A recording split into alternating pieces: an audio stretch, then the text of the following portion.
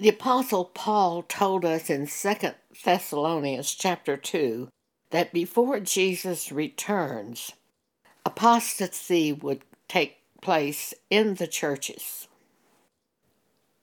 If you will look at the 2 Thessalonians 2 in an NASB Bible, if you have one, New American Standard Bible, here is what it says.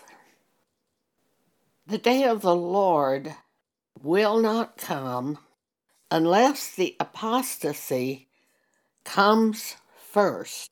That's apostasy in the churches. That comes before Jesus can return. Don't let anyone deceive you, for the day of the Lord shall not come unless the apostasy comes first, and the man of lawlessness is revealed, the son of destruction, who opposes and exalts himself above all, above every so-called God or object of worship, so that he takes his seat in the temple of God, in the church, displaying himself as being God.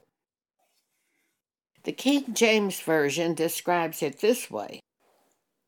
Verse 2, let no man deceive you by any means, for that day of the Lord shall not come, except there come a falling away first. This falling away was going to be in the churches.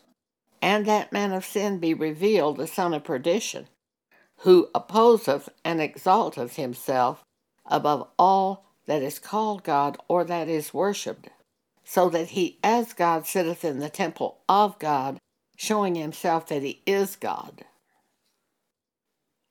Are you able to recognize what causes a church to become apostate? Do you know how to recognize the apostate churches?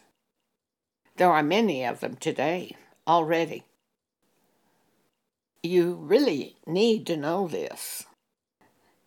In the attached podcast entitled Apostasy in Today's Churches, if you will click on that, you can listen to the entire podcast. It's a very important subject. It's been debated for centuries, and yet it's extremely clear if you read just 2 or 3 scriptures. The Apostle John spoke of it. The Apostle Paul spoke of it. Both of them have told us what it is. They've told us it comes into the church at the end time.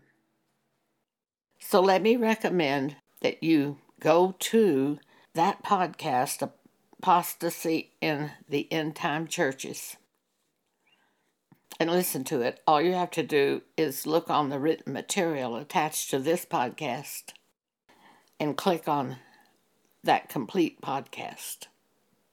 Thank you very much.